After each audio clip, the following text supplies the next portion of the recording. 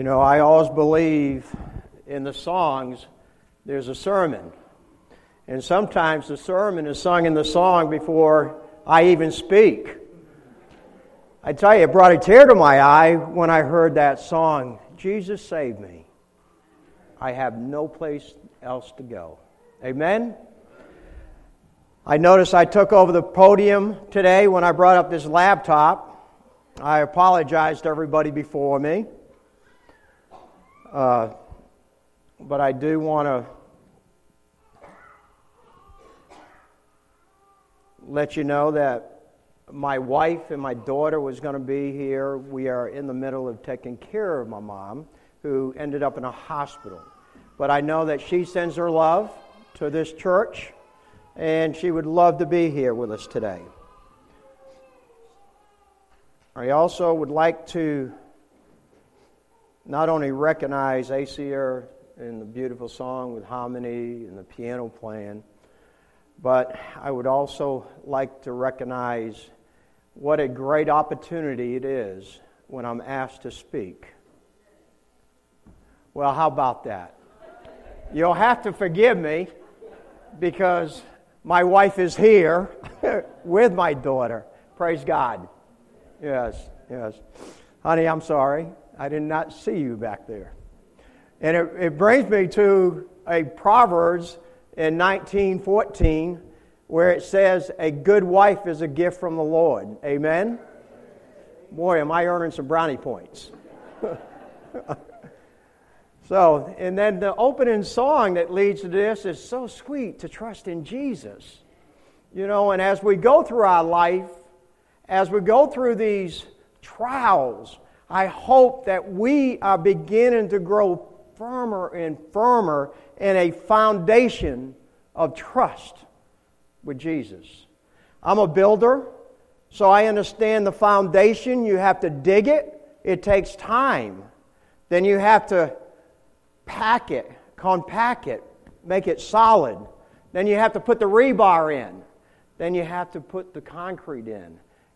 Build our life on a solid foundation. And I want to start with a story.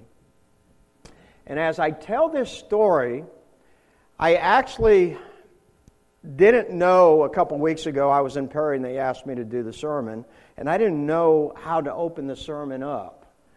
And we were out in the field, and one of the gentlemen said, Gary, you've got to hear this story. And I said, why is it so important that I heard a story? This is a young man who was homeless. He was on the street. He said it's because it's so touching. It's so meaningful. Well, I went and looked it up. It brought me to my knees. But as I tell this story, I want you to think of God and His only begotten Son in heaven. There was a drawbridge operator. He had a young son who he dearly loved. They were inseparable. They would walk together in the evening. They would go to ball games. They would even eat, as us Adventists would say, vegan hot dogs maybe. Hang out together. And this morning he asked his dad, he said, Dad, can I come with you? Can I come and watch you as you perform your duties today, as you raise and lower that drawbridge, allowing the boats to pass through the narrow waterway, allowing the passenger trains to go over to the other side and reach it safely. On this day, the son was allowed to come to work with him. And as they drive to the place, they saw a boat approaching. And the dad spoke to the son. He said, Son, I want you to stay at a safe distance. I want you to be careful. Well, I go and raise the bridge for the coming boat. And as the father approached the wheelhouse, suddenly the boy heard this train approaching.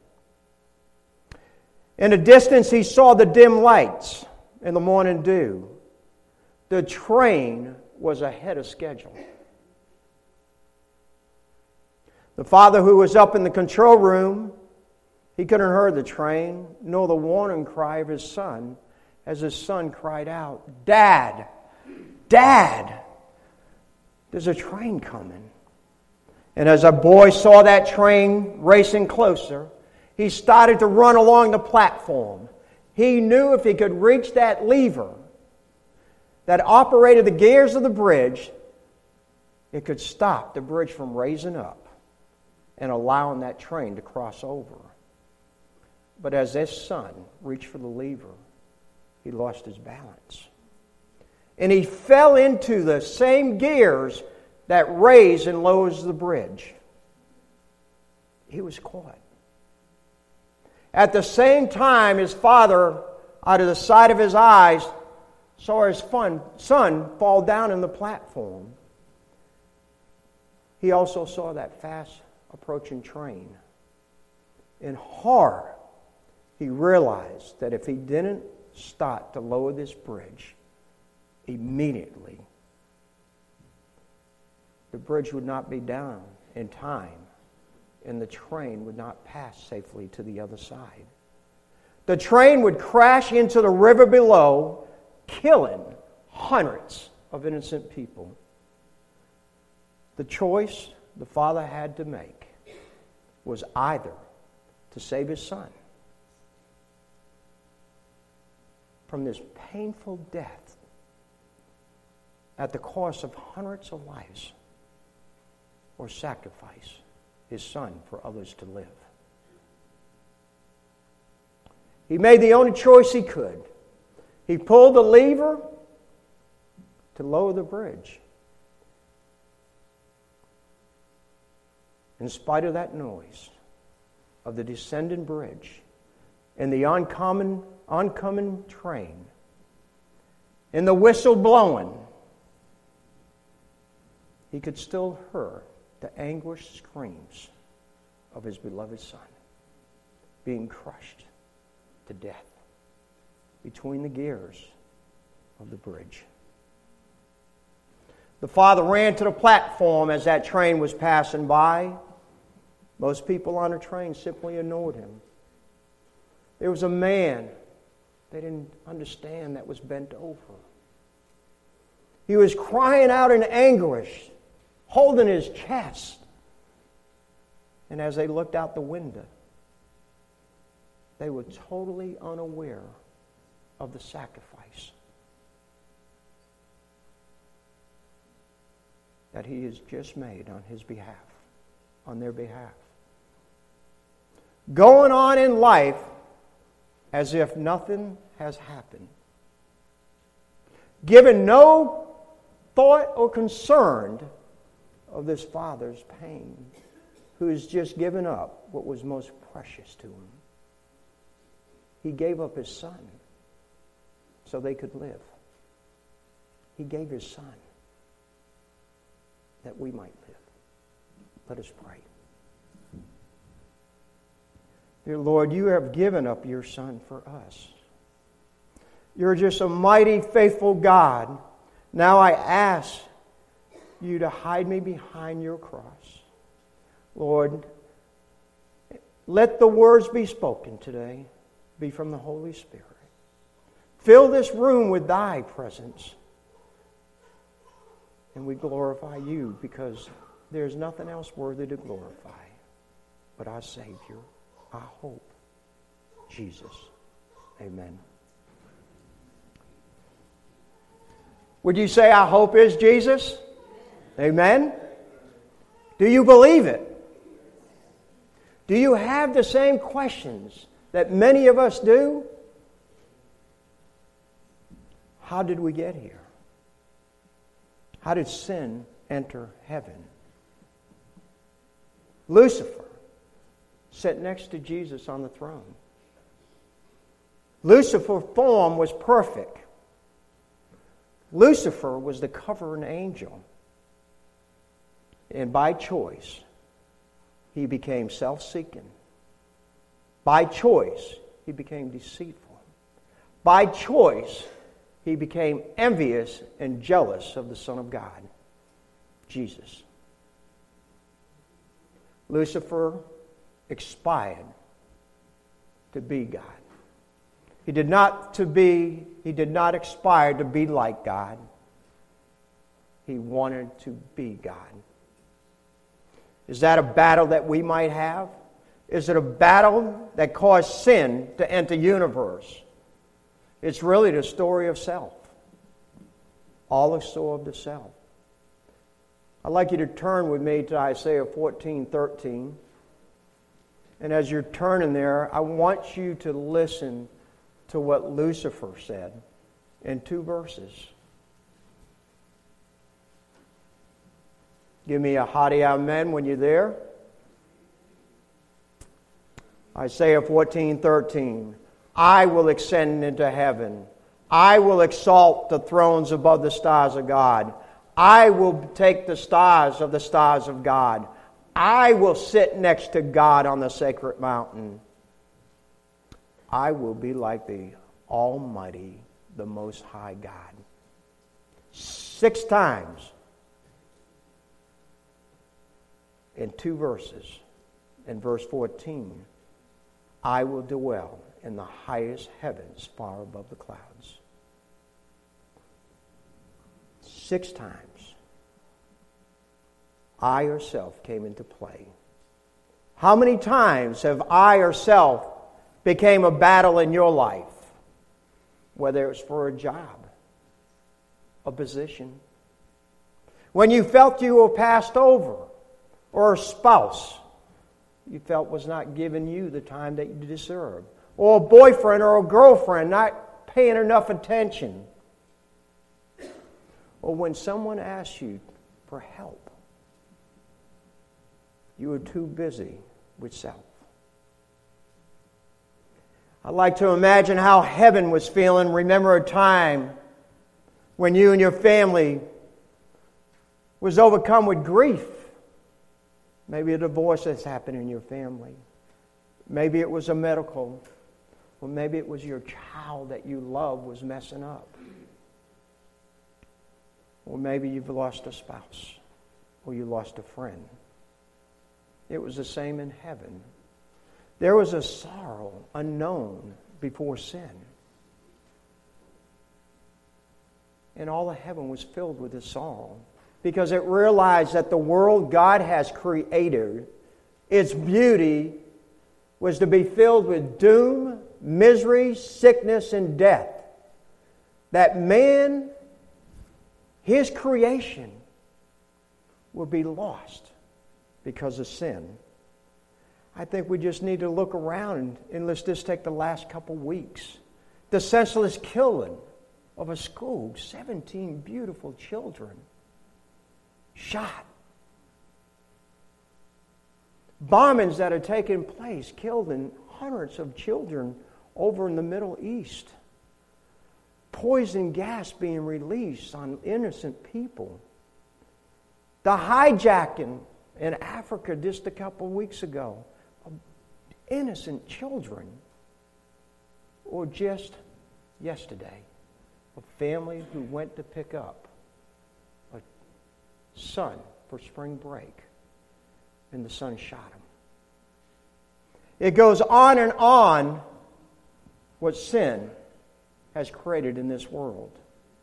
In a spirit of prophecy, when I read this, I was amazed. It said it was Christ who approached the Father. His expression was of sorrow. He looked at his father, he said, "Dad, can we talk? My heart is heavy." And as they entered this meeting together, I can imagine God looking at his son. And I can imagine the heartbreak and the tears that would swell up, knowing what his son had on his mind. His father looked at his son, and he said, "How can I let you go? You're my beloved son. And if I let you go, they're not going to believe you. They're going to reject you. They're going to despise you. And they're going to beat you.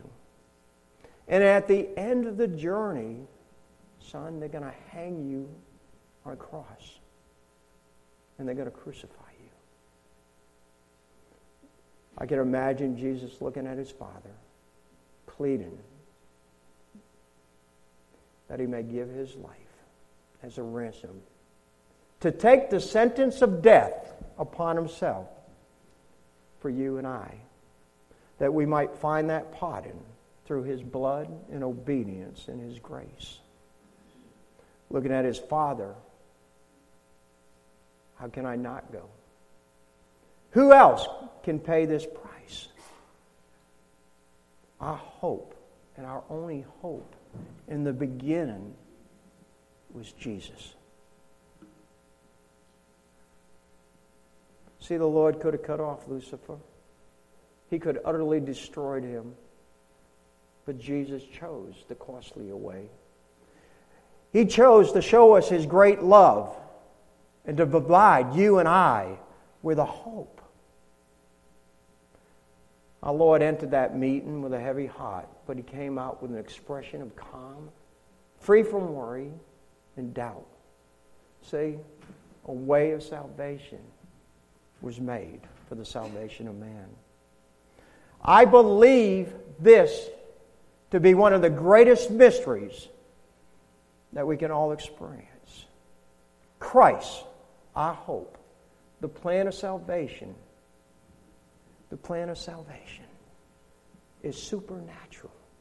It's impossible for us to understand why our Creator would come down to this earth, why he would leave his heavenly home where he was worshiped,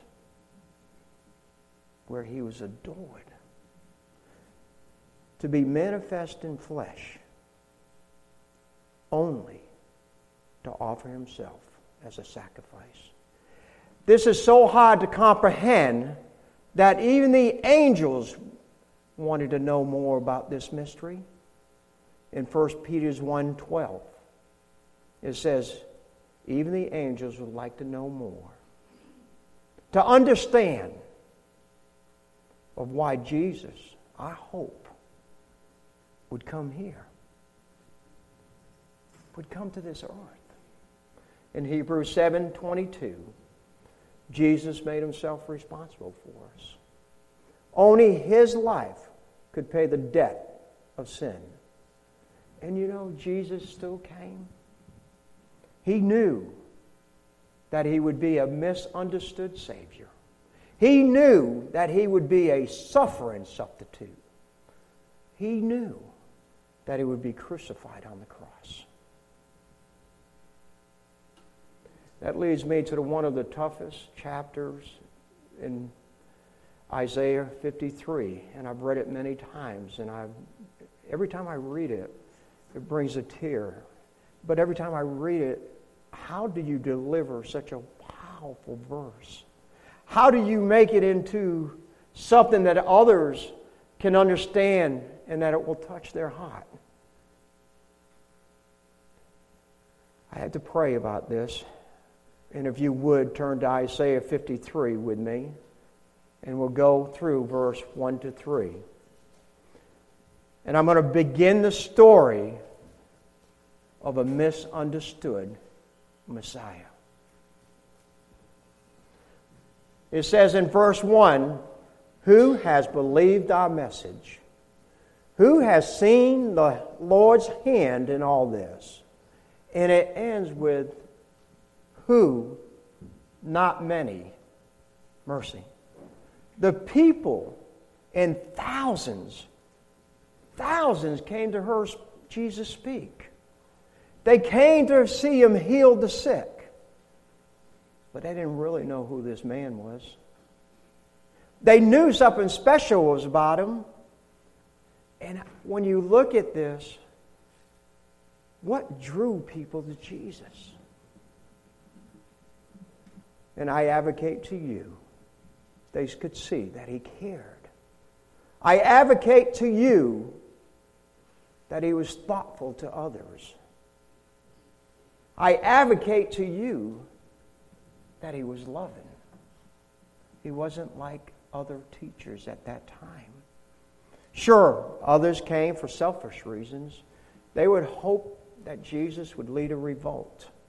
They would hope that he would proclaim himself king on this earth and relieve the oppression of Rome. Others also came because they liked the miracles. They admired his courage. They were drawn to the beauty of his teaching, but nothing more. Because when confronted, now watch this, and don't let it hurt you. Don't let it step on your feet. Because when confronted to be called his followers, to give up this world, many left. So many left that in John 6:67, and you can go there, Jesus looked at his disciples, and I imagine he had a heavy heart. And he asked, "Are you going to leave me too? Are you leaving me also?" Are we sometimes not willing to give up what Christ has asked us to do? Do we have one foot in the church, yet we have one foot out in the world? Do we feel sometimes that Jesus is asking too much of us? Have you thought about leaving?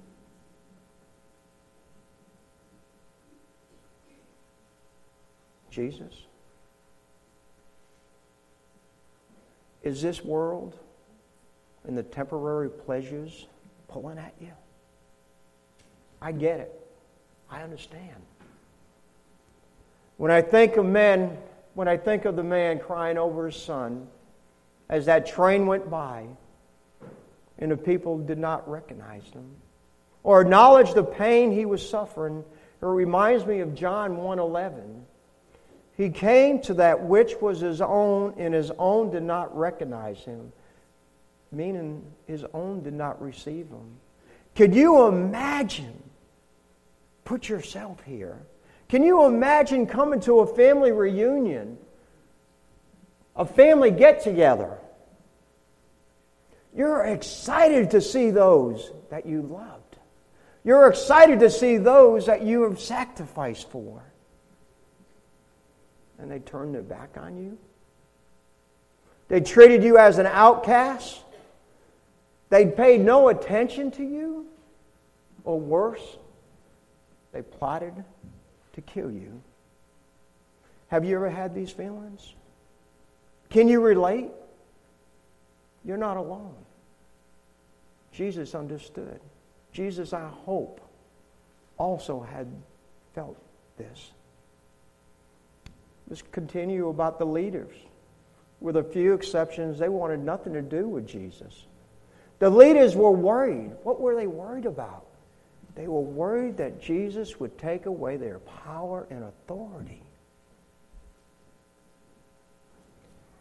I don't even know if I should say this, but I look at our church today. We're united as one people, but yet we have divisions. It breaks my heart. And why do we have divisions? It's because somebody's scared to lose some power. Somebody's scared to lose some authority. We're a people with two conferences. In Matthew 12:24, after healing the blind and the mute man, they accused him, Jesus, of being in a league with the devil. I ask you,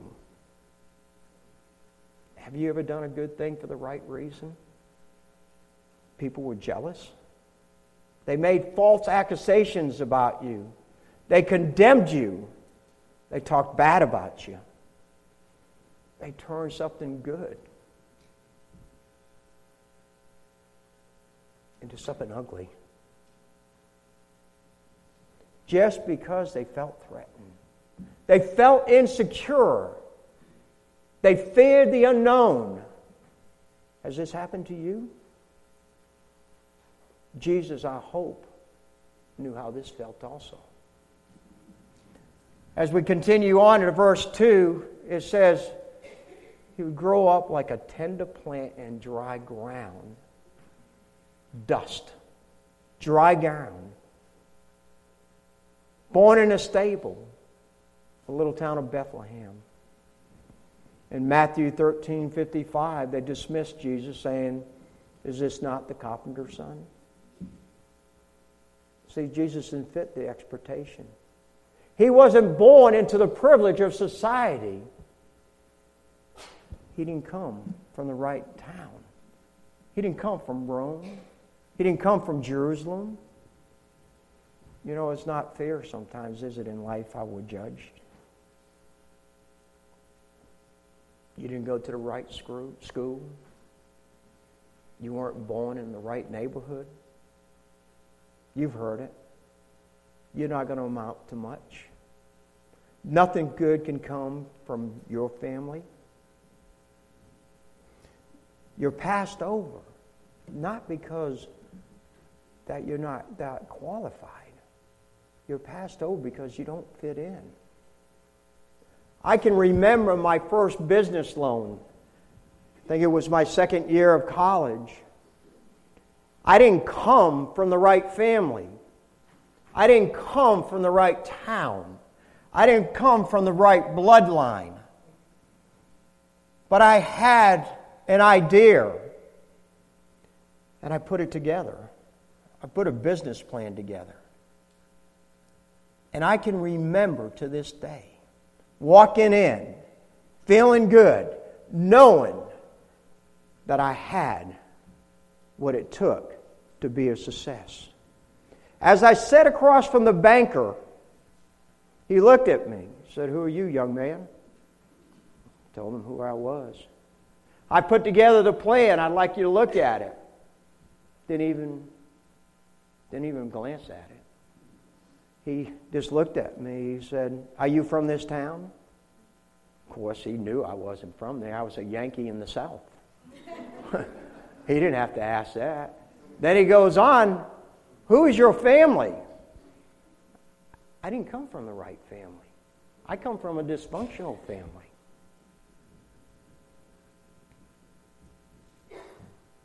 Of course, I didn't get the business loan, but I want you to know, through the grace of God, I became a success.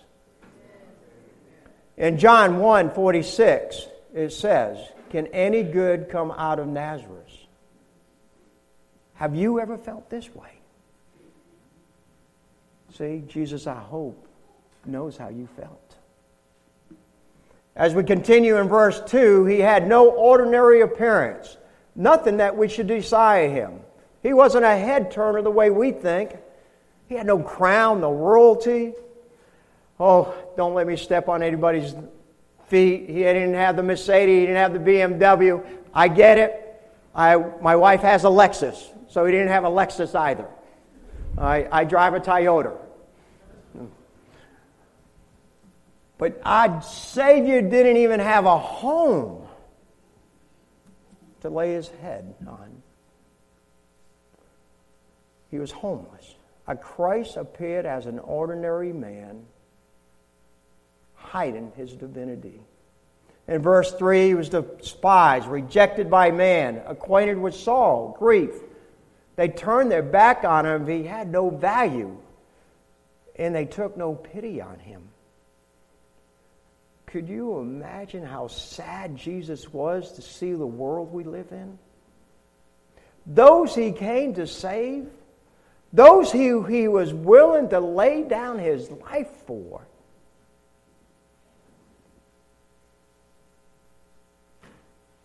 they were the same people that rejected him as their Savior. The shortest verse in the Bible is John 1:35. It says Jesus wept. Jesus had emotions. Have you ever been rejected because of your beliefs? Young people, have you ever been asked to hang out where there was drugs, liquor, smoke, things that you just didn't want to be around, and you declined because of what you believed in, and you lost friendship? When I gave my life to Christ, 10 years ago, praise God, I had a friend for 30 years. I lost my relationship with Him. I still think about Him. I still love Him, but I don't fit in. Have you ever felt like this? Jesus knows how it feels. He felt like this also. They were all looking. They all knew a Savior was coming, but people wouldn't listen of how and why He was coming. It's the same today. We just go on believing that tomorrow is guaranteed. It's never going to end. My wife calls it something. She calls it selected hearing. She says I'm pretty good at it. Mercy. But that's a message for another day. His own did not recognize Jesus. In Matthew 2:1, it says, now watch this, His own didn't recognize Him, but others did. Matthew 2:1 and 2, the wise men from the east figured it out. They went to find this newborn king. What was the difference? Brothers and sisters, can you tell me what the difference was? His own people didn't recognize the Savior. I will share with you what I believe was the difference. They were studying. They were watching. And they were praying. Moses, David, Isaiah, Jeremiah, Daniel, Micah, Zechariah, even Malachi, the last prophet in the Old Testament. The theme has been that God would send His Son one day. Our hope with all this information was the same as it is back then. And it's the same today. And are we still rejecting Jesus? Mercy. I want to break it down for you. Jesus was born, and when Jesus was born, Herod tried to kill Him. His own people took offense to His ministry. In the closing hours of His life, He was betrayed by Judas, then denied by a special disciple, Peter, then hung on the cross. Don't miss this, brothers and sisters. The suffering didn't begin on the cross. The suffering is what took Jesus to the cross. Isaiah 53, 4-9. For the sake of time, I can't go deep into this. But I want you to know He knew that He was going to be a suffering substitute. Christ took what you and I deserve. He bore the grief in verse 4 and carried our sorrows. In verse 5, He was pierced for our sins. In verse 6, He took our iniquity. In verse 7, He was oppressed, mistreated, and falsely accused. In verse 8, He was unjustly arrested, judged, led away to die. Verse 9, buried without honors. Jesus suffered for you and I. Have you suffered for Jesus in this life? Jesus knew how it felt to suffer. You remember the story. It was though as Jesus was crushed in them gears. It was if Jesus was dying, that painful death, while the Father looked on. While bearing the weight of the sins of this world, just imagine, I want you to imagine, everything that you have done wrong in your life and all the hurt that you maybe have caused someone. Imagine all that pain coming to you in one blow. It would be stagnating. Now imagine the whole world and all its sin, all the guilt and the pain laid on your shoulders. This is what Jesus felt at the cross. Not just your sins or my sins, but everyone's sins. And as Jesus cried out, my Father, why have you forsaken me? It is sin that separates us from God. No father would ever want to see such a death for their children. Imagine how painful this was for our Father God to see His Son. We saw our hope was in the beginning in heaven, meeting with His Father. We saw our hope was Jesus as He walked on this earth. We saw our hope in the victory that was won at the cross. See, the Son wasn't alone on this journey. The Father and the Son endured it together. You and I are not alone either on this journey. Jesus knows what's troubling you. Jesus knows when you're suffering. He's there. He's with you. He's just asking you to let Him in. You know, one of my favorite Hebrew words, and it's my favorite Hebrew word, hallelujah. Can I get everybody to say hallelujah? Hallelujah. Amen. Because I have some good news. It didn't end at the cross. Verse 10, He will rise again and complete the mission. Jesus will see the fruit of His labor. He will see His offsprings. Yes, you and I, we're going to live forever. My wife might say, that's a long time, honey. But they say we'll get better. You know, we have a peace with God. We have a gift of eternal life. We have the assurance of salvation. And it doesn't come by works, but by faith for what Jesus accomplished. Our hope is Jesus. And He did not fail us. I'm going to end with one more promise. And it's one that I cherish. It's one that I look forward to. It's one that I hold. And it's in 1 Corinthians 2:9. The eyes have not seen, nor the ears heard, nor has it entered into the heart of man the things which God has prepared for those who love Him. Brothers and sisters, you and I can't imagine what God has in store for us. We can't imagine what He has built for us. I can't wait for heaven. Can you? I want to be there with each and every one of you. I want to be there with the church of Tallahassee. I want to be there with my family, my loved ones. I want you to meet the man who took me out of an orphanage, because he's going to be there. He was an Adventist missionary doctor, and that's why I'm here in front of you today. And I want us to sit at the feet of Jesus. Amen? Our only hope. I ask if this is your desire today, just to raise your hand.